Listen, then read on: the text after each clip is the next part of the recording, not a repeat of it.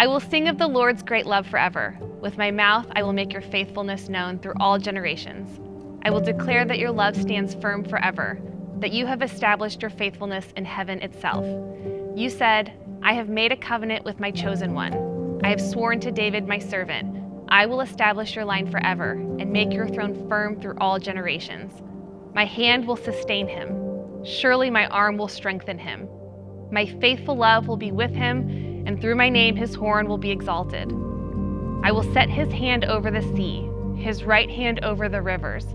He will call out to me, you are my Father, my God, the rock, my Savior, and I will appoint him to be my firstborn, the most exalted of the kings of the earth. I will maintain my love to him forever, and my covenant with him will never fail. I will establish his line forever, his throne as long as the heavens endure.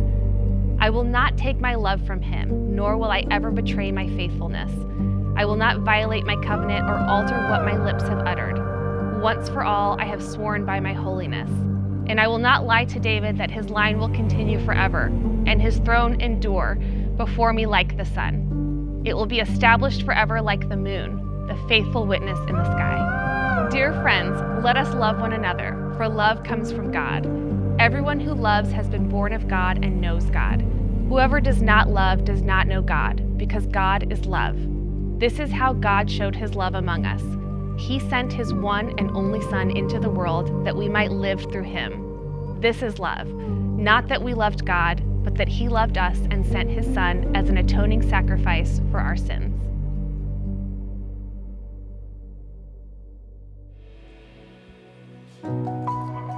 Let's sing joy to the world. Joy to the world, the Lord is come. Let earth receive her King. Let every heart prepare him room. And heaven and nature sing, and heaven and nature sing, and heaven and nature sing. We will sing, sing, sing. Joy to the world. We will sing, sing, sing. Every voice sing that. Joy to the world, the Savior reigns. Let men their songs employ, while fields and floods, rocks, hills and plains repeat the sounding joy. Repeat the sounding joy. Repeat the sounding joy.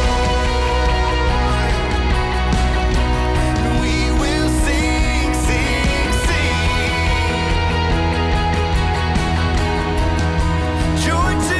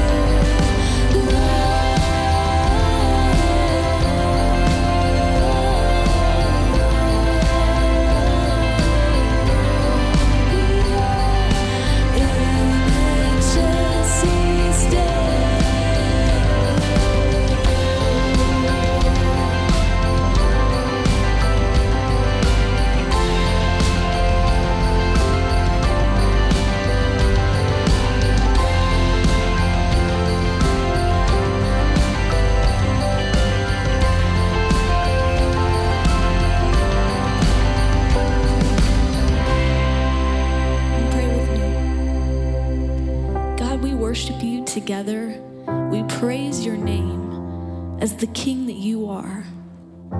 We worship your name because of what you've done for us. You've given your Son to be our sacrifice for our sins that we don't deserve, that we have forgiveness, grace, mercy, and hope in his name. And we have joy forever if we've accepted that gift. And as we lit the joy candle today, we want to rejoice together in what that truth means for us. We are so grateful. We love you. We praise your name. Amen. You may be seated.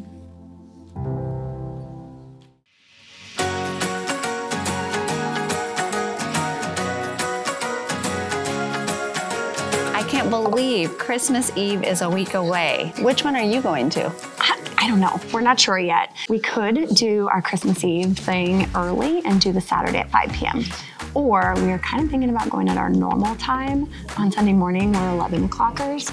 I'm not sure, but I love that we have morning times this year. It's so cool. What about you guys? Well, my husband really wants to go to that 11 p.m. in the chapel. Ooh, that one is so good. And Pastor Quintin's message is the same at all of them, so you won't miss anything, but you'll get that acoustic worship at that one. Oh, okay, so they're all the same? Yep, they're all identical. There's just a couple of the times that have some added bonus features. Yeah. Like, right? Yeah, considerably childcare. Hey, Summer. Sorry to Hey, interrupt. what's up? Is there anything offered for kids during the Christmas Eve gatherings? Oh yeah, so all of them are family friendly, but then during those morning times, they have childcare for 0 to 3s. And if anybody gets squirmy, just so that you know, I have snacks and kids activities down in the family room. You guys can slip out, there's a live feed, and you won't have to miss anything. Sounds good. Thanks. Yeah. Good to see you guys. See ya. Summer, sorry to interrupt. I have a quick question. I have a neighbor I want to invite to the Valley Christmas Eve service, but they only speak Spanish. What do I do? Oh my goodness, that is so awesome. Okay, so we actually have live Spanish interpretation at 2 of the times. So invite them to either the 11 a.m. on Sunday or the 5 p.m. on Sunday. Sounds great. Thank you so much. Thanks, guys. Good to see you. Okay, wait. I don't think I knew all that. Which time is what again? Okay, I think I need to clarify something. Hey Sawyer, do you have your camera here by chance? Yeah, why? Will you excuse me for just a minute?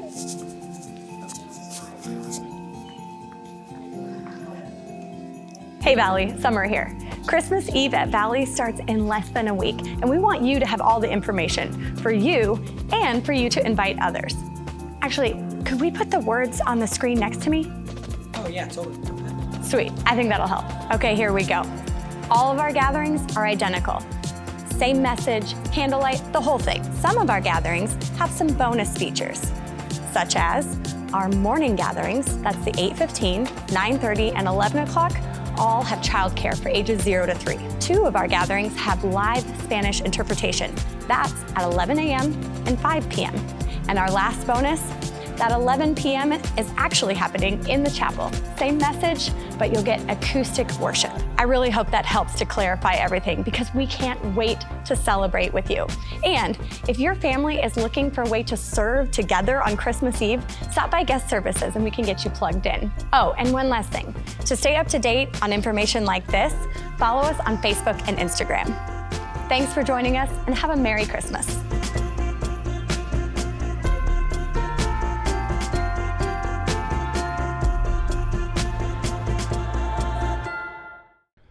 So when we talk about Christmas preparation, getting ready for Christmas, buying presents, putting up the tree, doing all the meetings, on a scale of 1 to 10, how are you in terms of getting ahead of the game? Or are you more of a procrastinator?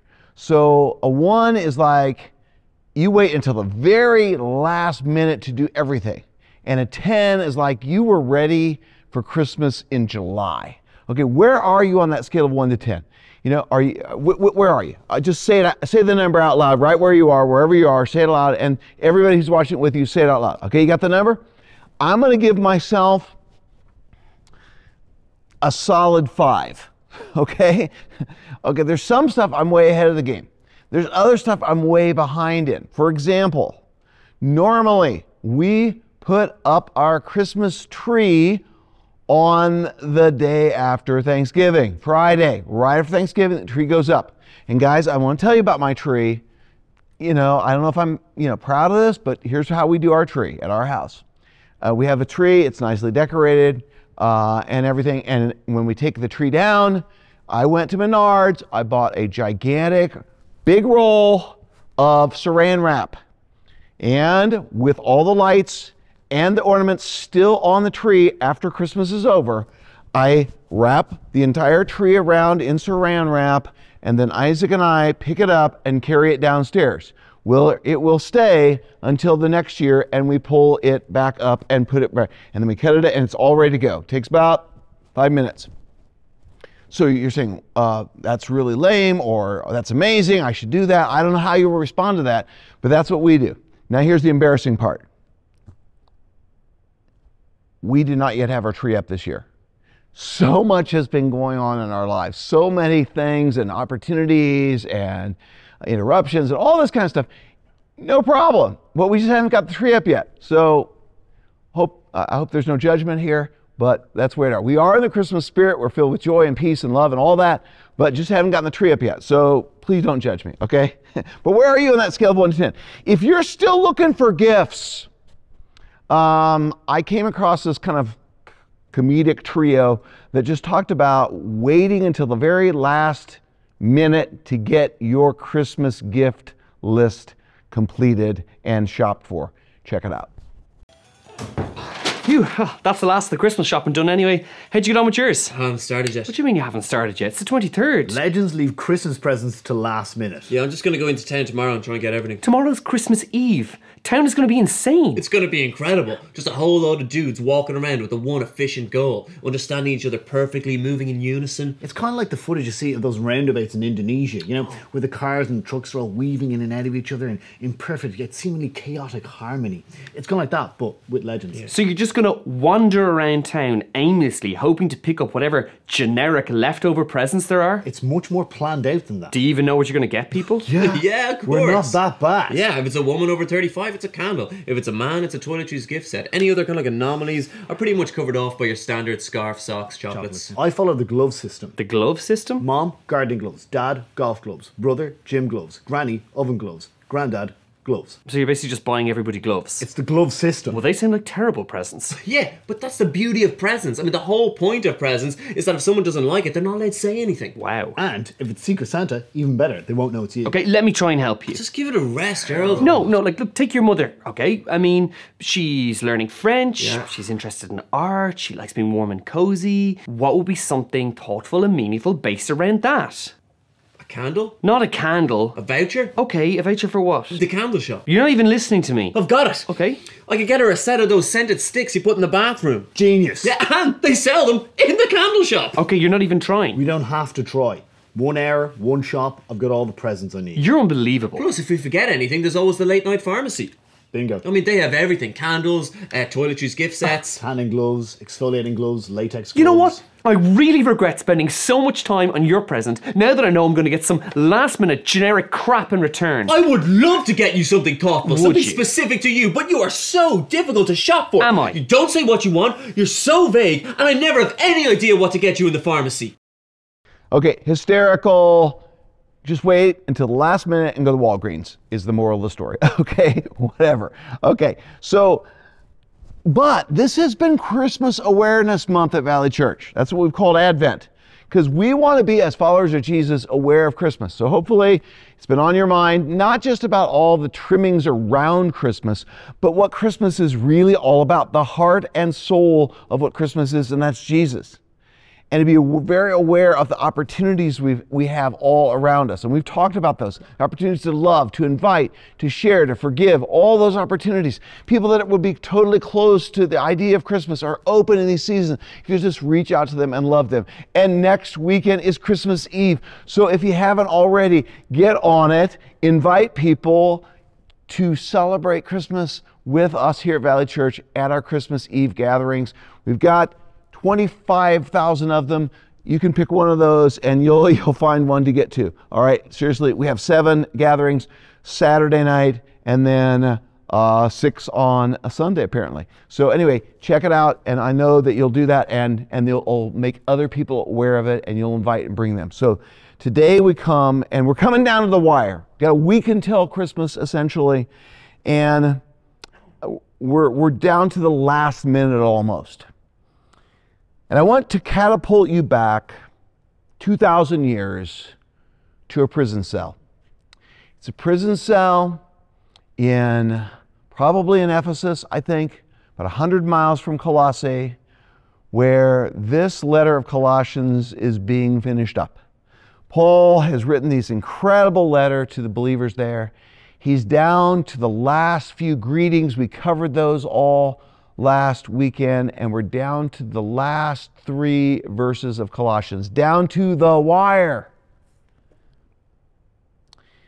Paul's about to send off at least 2 men, and maybe other men and women with him, with this letter to Colossae, either from Ephesus 100 miles away, or maybe Rome 1,000 miles away.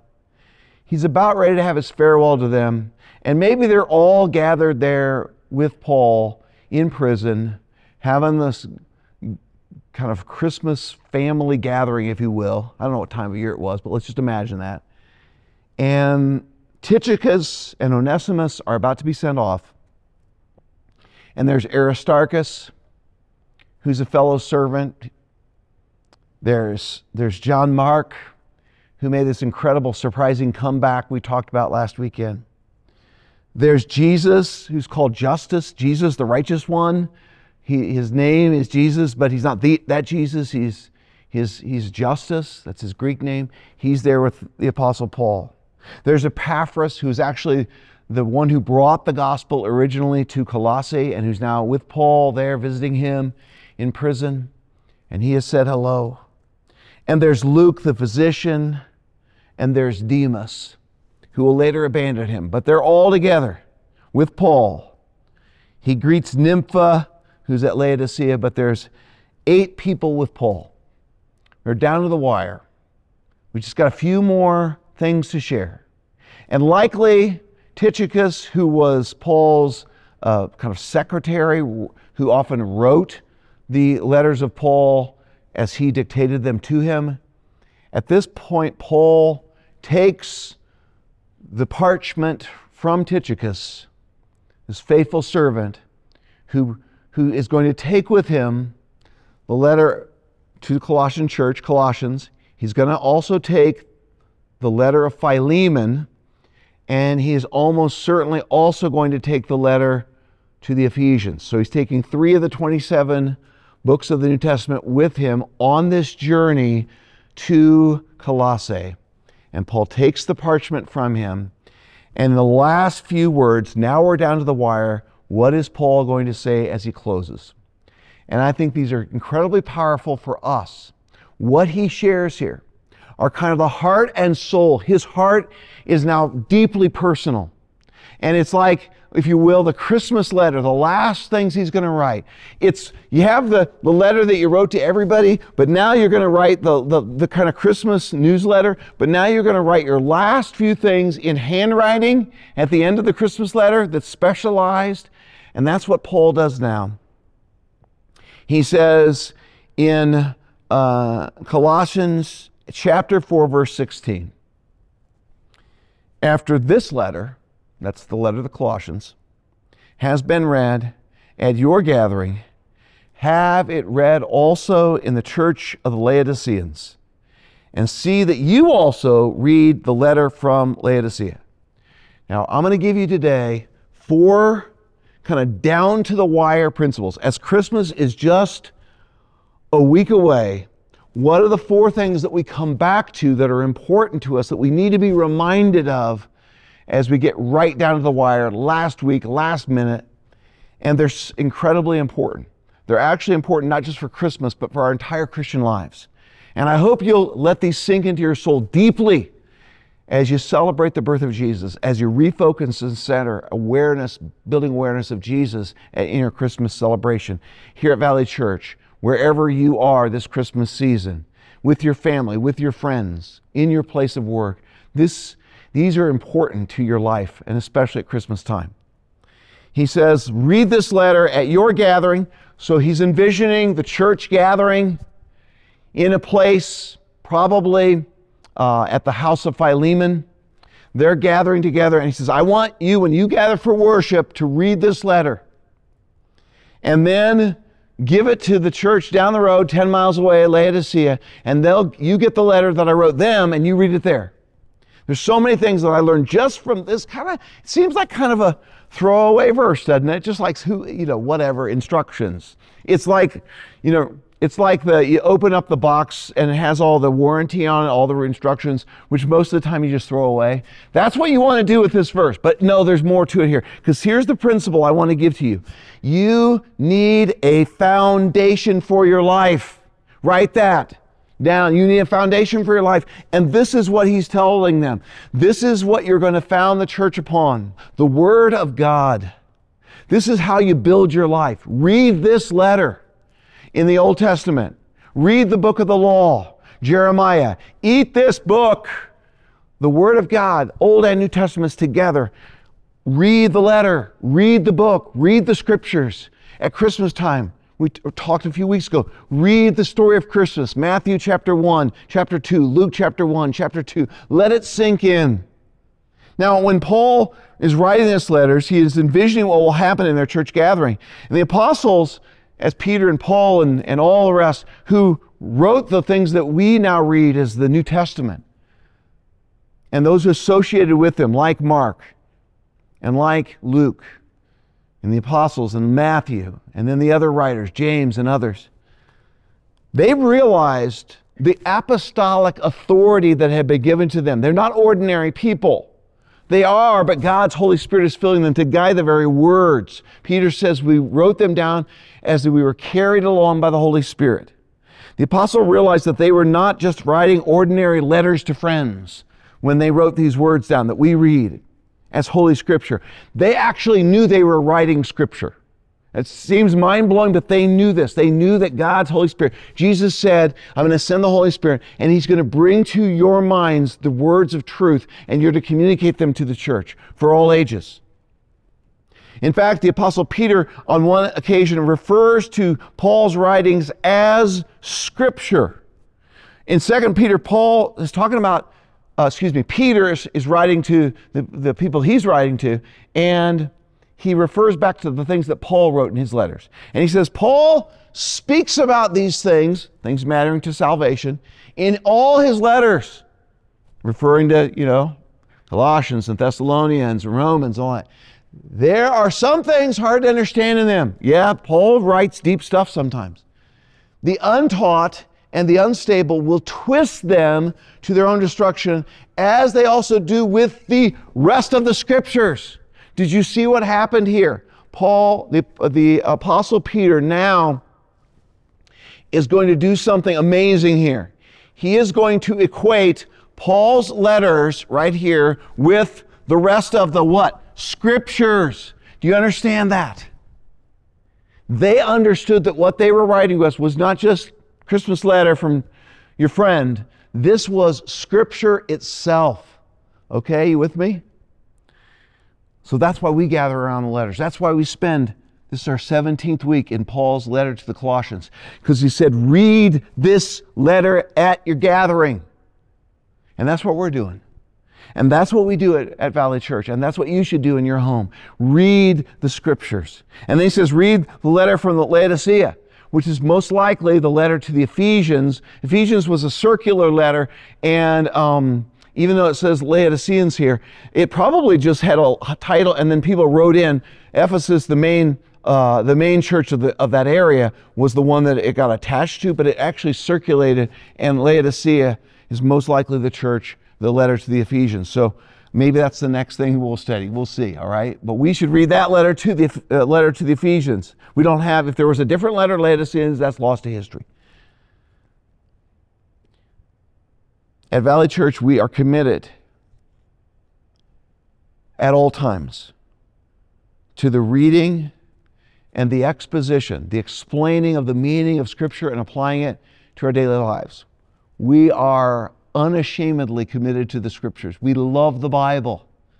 because we believe the Bible is God's Word and it has truth to communicate us through all ages. It's still relevant today. In fact, this is one of the things I love, the relevancy of Scripture. In other words, even though this letter of to the Colossians was not written to us, it was written to a church at Colossae in the first century, it was written for us. And just like he said, when you guys get done, swap letters between Laodicea and Colossae and read them. So swap Colossians and Ephesians and read to each other. Because the relevancy, what I wrote to this church has relevancy to you and vice versa. So as 2,000 years later, we're a church gathered around and we're still reading this. And Christmas is a great time to refamiliarize yourself. And the new year, to refamiliarize yourself with all the scriptures. We are committed to the Word of God. And you know, on one occasion, I love in Nehemiah chapter 8, verse 8, they explained how they taught the people. It's one of the rare glimpses we get into the gathering of God's people around scriptures. And they gathered everybody together. Come on together. We're going to read the law of God to you. And here's what it says. They read, notice this, they read out of the book of the law of God. That's the scriptures. Translating it, they didn't understand it in Hebrew. They translated it into their local dialect so everybody would get it. Everybody would understand it. And then here's what they did. They were giving the meaning so that the people could understand what was read. In other words, they do what we do, and we're still doing what they did thousands of years ago. You read the scriptures. That's why we read these verse by verse through the scriptures, and then we give the meaning. Not just the literal meaning of it, of course we do that, we also explain the relevance of it. How does this impact us on our everyday life? How does it practically get lived out? How does this truth transform your life? So Christmas is a great time to just let the Christmas story. I was sitting the other day in a movie theater. They had a scripturally based movie. It's The Chosen at Christmas. And they were just telling the Christmas story and read portions of the scripture. And I just sat there and I said, the story of Christianity is so amazing. The story of Christmas is so amazing. It's so superior to anything you'll ever hear in any other place. It's amazing. The Word of God is amazing. And if we just let it speak to us, it will transform us. It is the foundation. So go back to the principle here of verse 16. The principle is you and I, we need a foundation for our lives. When everything else, Colossians had all those challenges too. Remember, we talked about it all the time. There's false teachers here. There's all these temptations that they're facing off in their culture. There's all the worldviews that are competing with them. There's all the religious ideas that are contrary to Christianity 2,000 years ago and now. And we're shaken by that if we're not careful. But fortunately, we have a foundation, the Word of God, the Scriptures. And if we stand on the Word of God, we have a foundation. We have some place to stand. When all the opinions are flying around, we come back to Scripture and it's something to build our lives on. And I love it that every once a year we come back. In our culture, we're blessed to experience at least some nod to the birth of Jesus Christ. Oh yeah, it may get lost in a lot of other things that are competing with it and all the crazy cultural stuff and trappings and myths and legends and so forth, and some of them good and some of them bad. Yeah, but at the bottom of it all, if we're aware of it, remember we talked about Christmas Awareness Month, very beginning of this month of December. We said, let's get aware of it. Let's not forget what Christmas is all about. Let's not forget what the Scriptures actually teach. So you've been doing that. The foundation is simple. We gather around Scripture. At Valley Church, we unapologetically gather around Scriptures. Let me tell you this. Nobody gathers here on Sundays or any other time to hear what Quintin thinks about this. What are Quintin's opinions about this? Nobody's gathering to hear my opinions. Occasionally, my wife will listen to my opinions. But what people want to hear is, what does God say about these things? What does His Word say? And I'm just a messenger. I'm just a mail carrier. Let me read the letter of Colossians and deliver it to you, explain the meaning like they did back in Ezra and Nehemiah's day, and that's all I'm doing.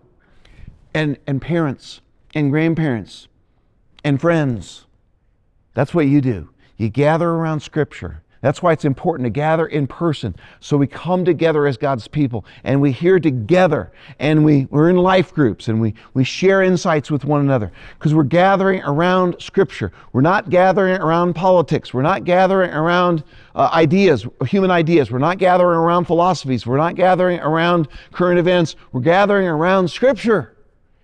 And at Christmas time, we're gathering around that story of Jesus and his birth and the miracle of the incarnation. It's just absolutely an amazing story. So we gather around Scripture, and I love that we have Christmas because we can come back to the great story of the greatest miracle of Jesus, who was the eternal Son of God. And through the miracle of Christmas, he took on human flesh for us. He became one of us in the humblest of settings. We're going to remember that and celebrate that on Christmas Eve. Hope you can be there with us. But I'm telling you, that's what we do as a church. And when we have that foundation of gathering around Scripture as a church, as families, as life groups, as friends, here's what happens to us. Here's what happens to me and to you. We can say with confidence, if I have that foundation and gather around Scripture in my daily life, I will be unshakable. Nothing shakes me. Nothing rattles me. No matter what happens, no matter what crisis comes, no matter what all the pundits are saying, no matter what the social media feed says, no what the news source says, it doesn't matter. My life is unshakable. No matter what circumstances I face, I'm building my life upon the foundations of the Scriptures. And I'm unshakable. You want to have an unshakable life? You want to be able to face whatever life throws at you? Then gather around Scripture and you'll have a foundation that cannot be shaken, no matter what earthquakes hit your life. And by the way, there would be earthquakes that would hit Colossae. And a lot of life would be lost there. But those who trusted in Jesus had a life that would never be taken away from them. They had a foundation that was unshakable. Okay, keep going. He's writing, he's down to the wire. He's writing the last few words. Verse 17, and tell Archippus, pay attention to the ministry you have received in the Lord so that you can accomplish it. Now, I don't know whether to feel sorry for Archippus or to feel happy for him. Because I don't know exactly the tone of this, what he's telling him. It could be that he's saying, Archippus, God's given you so much. He wants you to use your gifts. Get in there. You can do it. I know you can do it. He's trying to build his confidence up. That's one possibility. And it's like, don't forget what God's given you. You can do it, man. Just pay attention to the ministry you've received in the Lord so that you can accomplish it. I know you can do it. There's another possibility, and maybe there's a little bit of both, where he's saying, hey, Archippus, maybe he needs a little bit of, kick in the pants. Like you kind of forgot about what we asked you to do, what God's called you to do. Here it is. Here's the key word here in this phrase here. Let me give it to you. It's this one. You with me? Pay attention. Pay attention. In most jobs, I don't care if you're an accountant, I don't care if you're a lawyer, I don't care if you're a custodian, I don't care if you're a teacher, I don't care if you're raising kids, I don't know what your job is, what your work is, what your calling is, what your ministry is. Pay attention. Like, what are you supposed to do here? What's God called you to do? And of course, he says, pay attention to the ministry you have received in the Lord. Now, I think Archippus had a specific job to do. I don't know what it was in the church at Colossae, and it might have been, helping in the widow ministry, caring for orphans and widows. Maybe that was it. Maybe it was some other responsibility he'd been given. But he's saying, pay attention to the ministry. This word ministry, we sometimes get it confused because we think it's like ordained clergy. No such thing in the first century church. They didn't have those kind of categories or distinctions. It's just serving the Lord. Everybody had a ministry. Not just the pastors of the church. Pastoral ministry was one ministry. But there was ministry of helps and serving and teaching and administering and leading. There was ministry to young people. There was ministry to the poor. There was ministry behind the scenes. There was ministry, all kinds of ministries. And we have those all proliferated at Valley Church as well. All sorts of opportunities. God's gifted you and shaped you with your personality, with your experiences, with your own giftedness, with your abilities, and the things that you have learned over how long God's been alive in you. But you've got this ministry. You've got something in you that God's given to you. You've received it in the Lord. It's a gift. He's going to pay attention to that.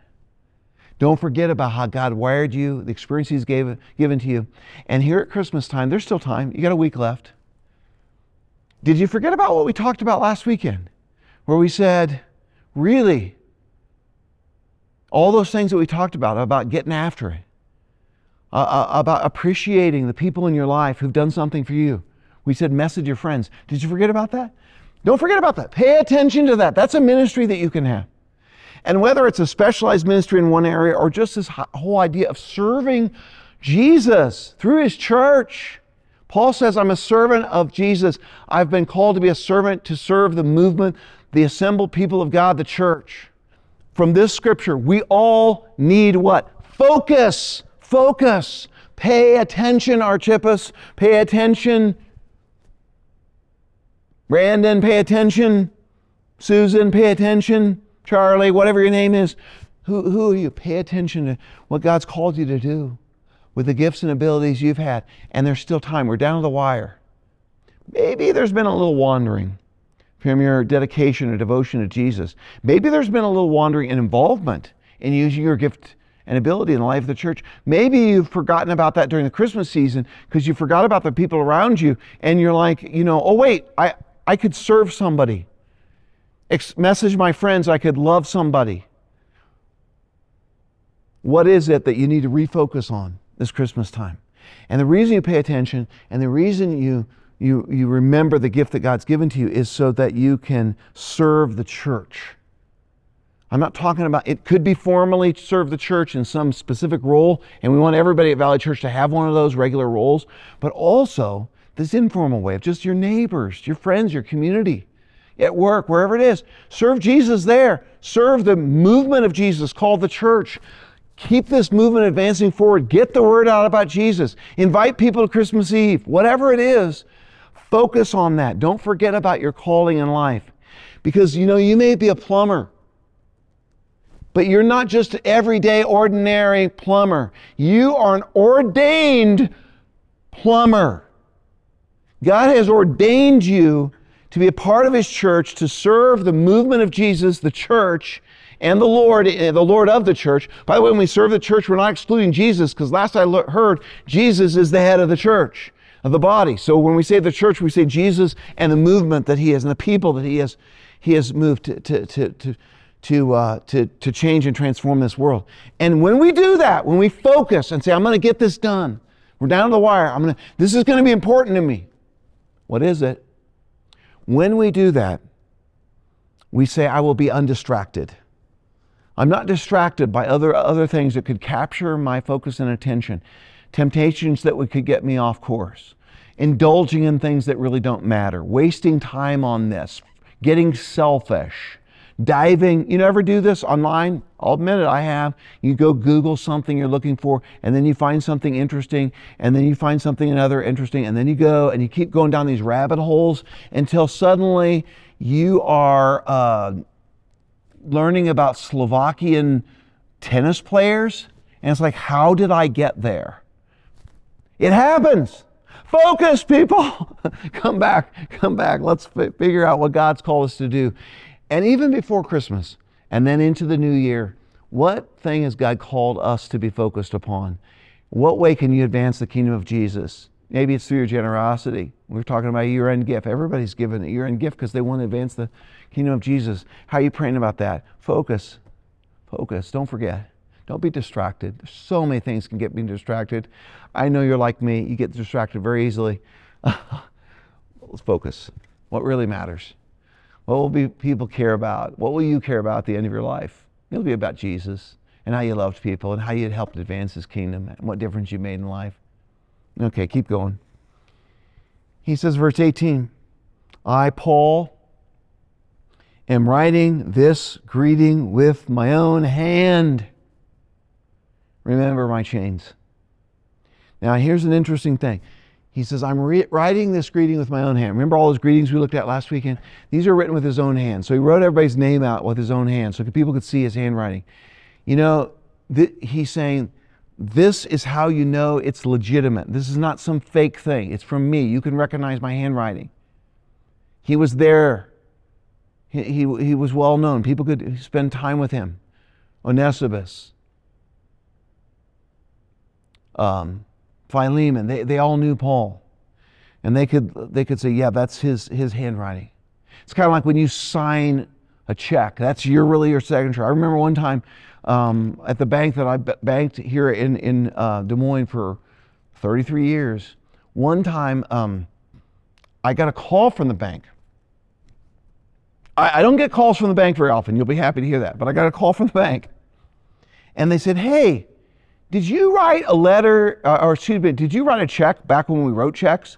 And to such and such store for $163 or something? And I said, yes, I actually did. And they said, well, your signature just looked really funky and like it didn't look like your signature. Wait a minute. They actually check that stuff? Apparently somebody's looking. I don't know. I'm sure there's some kind of AI program that does this all for them now. But I said, oh yeah, I actually remember what I was doing there, and there was no counter to write on, so I was actually writing this check on my knee, and it got scribbled, and I dropped the check or something, so it looked more like a scribble. And says, okay, we just want to make sure it was legitimate. That's what Paul is doing here. I'm writing this greeting with my own hand. You can check it. It's real. This is me. 'Tis I. In 2 Thessalonians, he writes it this way. I, Paul, am writing this greeting with my own hand, which is an authenticating mark in every letter. This is how I write. You know this. You've received other letters from me. Paul wrote a lot of letters. And they circulated around to the churches.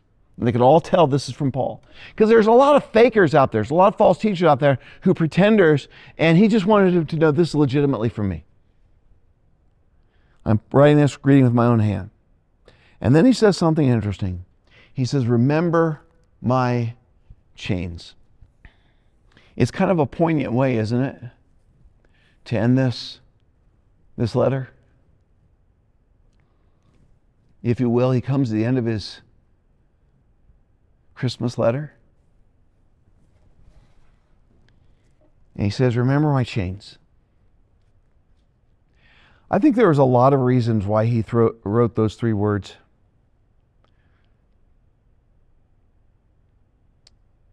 I think he wanted them to not forget about him. You know, he's a human being. Yeah, he's the Apostle Paul, but he's still a human being. And he's suffering for Jesus because he's gotten arrested and he's been put in prison for his Christian faith for no criminal act on his but just because he was preaching the gospel. He says, don't forget about me. When you're all celebrating and lighting the candles and having the meals together, and I'm not there, don't forget about me. I love you. I care about you. I wrote all these things for you. I've dedicated my life to Jesus. Just remember my chains. I think it's a way for him to express a request for prayer. It's just a prayer request. Remember my chains. He wasn't saying, oh, poor me, Paul, he was used to being in prison. But he was a human being, and he wanted them to pray. Pray for my release. Pray for God to show his grace in my life. Pray for the gospel to continue to advance. Remember my chains. And honestly, we should remember the cost that was paid by the apostles, the price that was paid by the martyrs through the ages, the price that was paid by persecuted Christians today in our world. They're persecuted church all over the world. We get to gather together in public, very openly, free to worship, but there are Christians all over this globe that they're in chains. They're literally in prison for Jesus.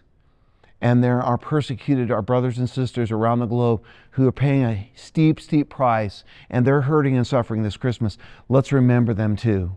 Pray for the persecuted church. Pray for the people that have given their freedom so that the gospel would advance in their own places. Pray. Remember their chains. The other thing I think is done through this is that it's a way of reminding all of us, and here's the principle I want to get to, and that is we not only need a foundation and we need focus, we also need perspective. We need perspective. Sometimes we get kind of caught up in our own little world or our little snow globe experience, and we think this is what Christianity is all about. And we need to step back and say, it's deeper and it's more costly. Jesus said, if anyone would come after me, let him deny himself, take up his cross, and follow me. There's a cost to following Jesus. There's a price to be paid. Some actually pay with their own freedom. Some pay with their own lives. But all of us pay in some way. There's a cost to following Jesus. And it's a subtle way, but it's a way to remind the Colossian Christians 2,000 years ago and the Christians all around the Des Moines metro who gather here and hear these words 2,000 years later read to us, written from a prison cell. Remember the cost. That's the principle. Remember the cost. It'll cost you too. And sometimes I need that perspective. I'm going through a hard time, or this happens, or it's hard to be a follower of Jesus, or this temptation comes.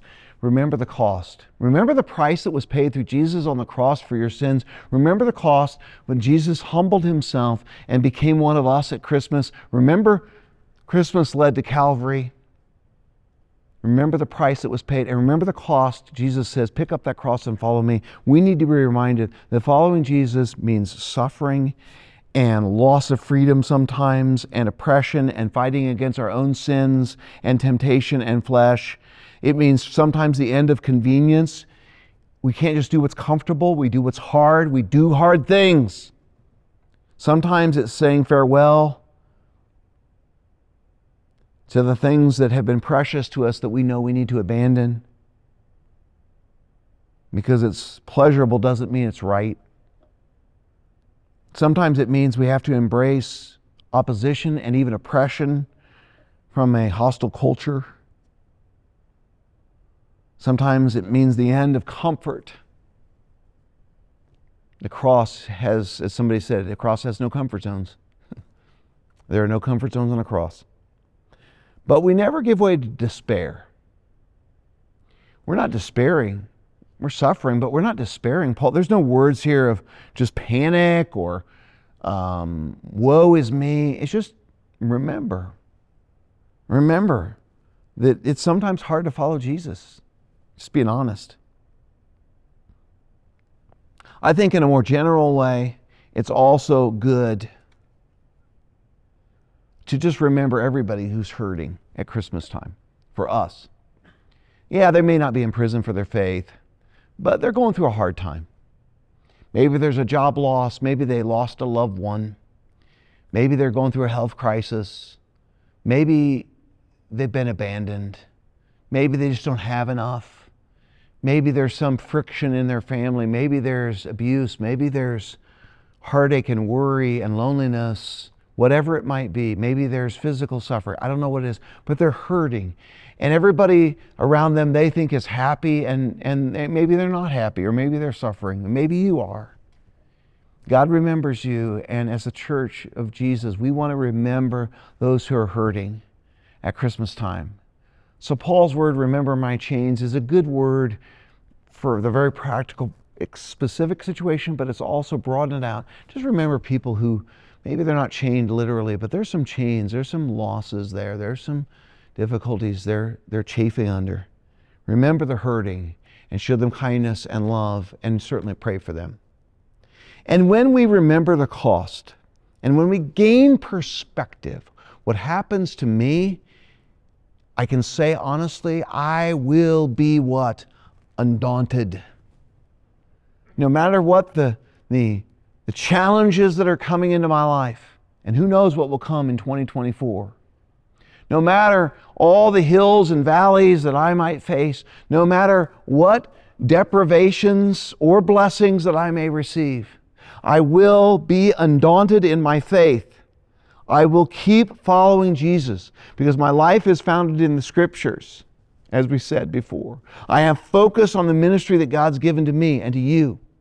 and I have perspective that it sometimes costs me something to follow Jesus. One person, David, said on one occasion when he was about to ready to offer a great offering to the Lord, and somebody says, I'll just give you this so you can offer it to the Lord. And he said, I will not offer burnt sacrifices to the Lord which cost me nothing. That's not an offering to the Lord. I will be undaunted in my courage, in my generosity, in my serving, in my faith and loyalty to Jesus Christ this Christmas and then the year to come. And then finally, he signs off with just these words. This is the last words in his own handwriting. Can you imagine holding that letter in that prison cell and then taking it to the church of Colossae and then opening up and reading it and landing at these words? The last words are, grace be with you. Grace. God's unmerited favor, His kindness, His love, grace, His amazing grace given to us in Jesus. Paul has been writing.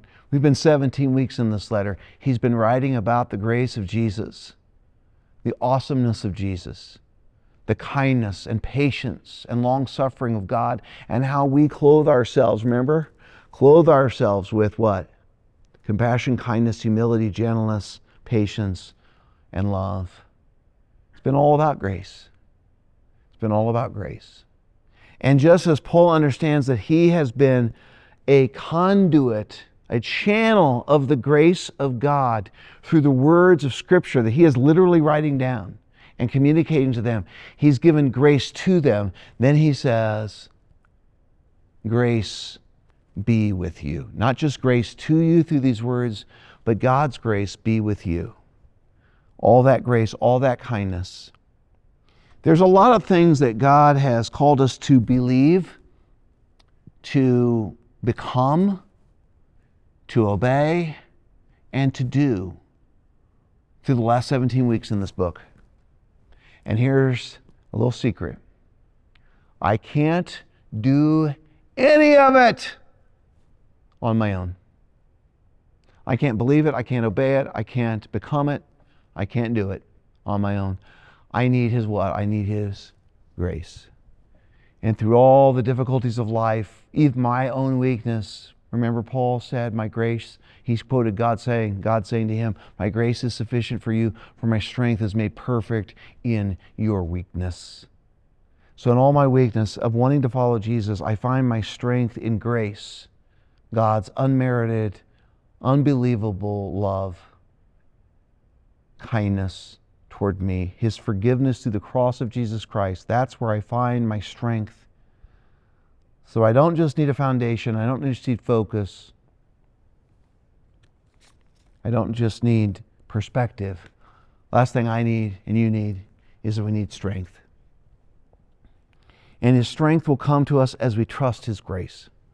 In and of ourselves, we burn out, we flame out, we wander, we get tired, we want to throw in the towel, we want to hold grudges, we want to be stingy. When God's grace shows up, we find our strength in His grace and we trust His grace. Then what I find out is I will be what? Unstoppable. Nothing can stop me now. Nothing can stop you now. If you are trusting in His grace, you can fulfill every God's gracious plan for you in your life. There's no challenge you can't face. And I don't know what you're going through this Christmas. It may be the highest, most wonderful time of your life and of the year, or it may be your lowest valley, or somewhere in between. Whatever it is, we're going to need His grace to do it. And when you seek and find His grace in the pages of Scripture and by the power of the Holy Spirit, you and I will be unstoppable. We're down to the wire, guys. We need a foundation. We gather around Scripture. We need a focus. We serve the church. We need perspective, remember the cost, and we need His strength to trust His grace. I close with this. The words of an author. He wrote an article called Christmas is for those who hate it most. He says, we are by now accustomed to hearing about how Christmas is difficult for many people. The story of Scrooge and his problems with this season are no longer anecdotal. It is now par for the course.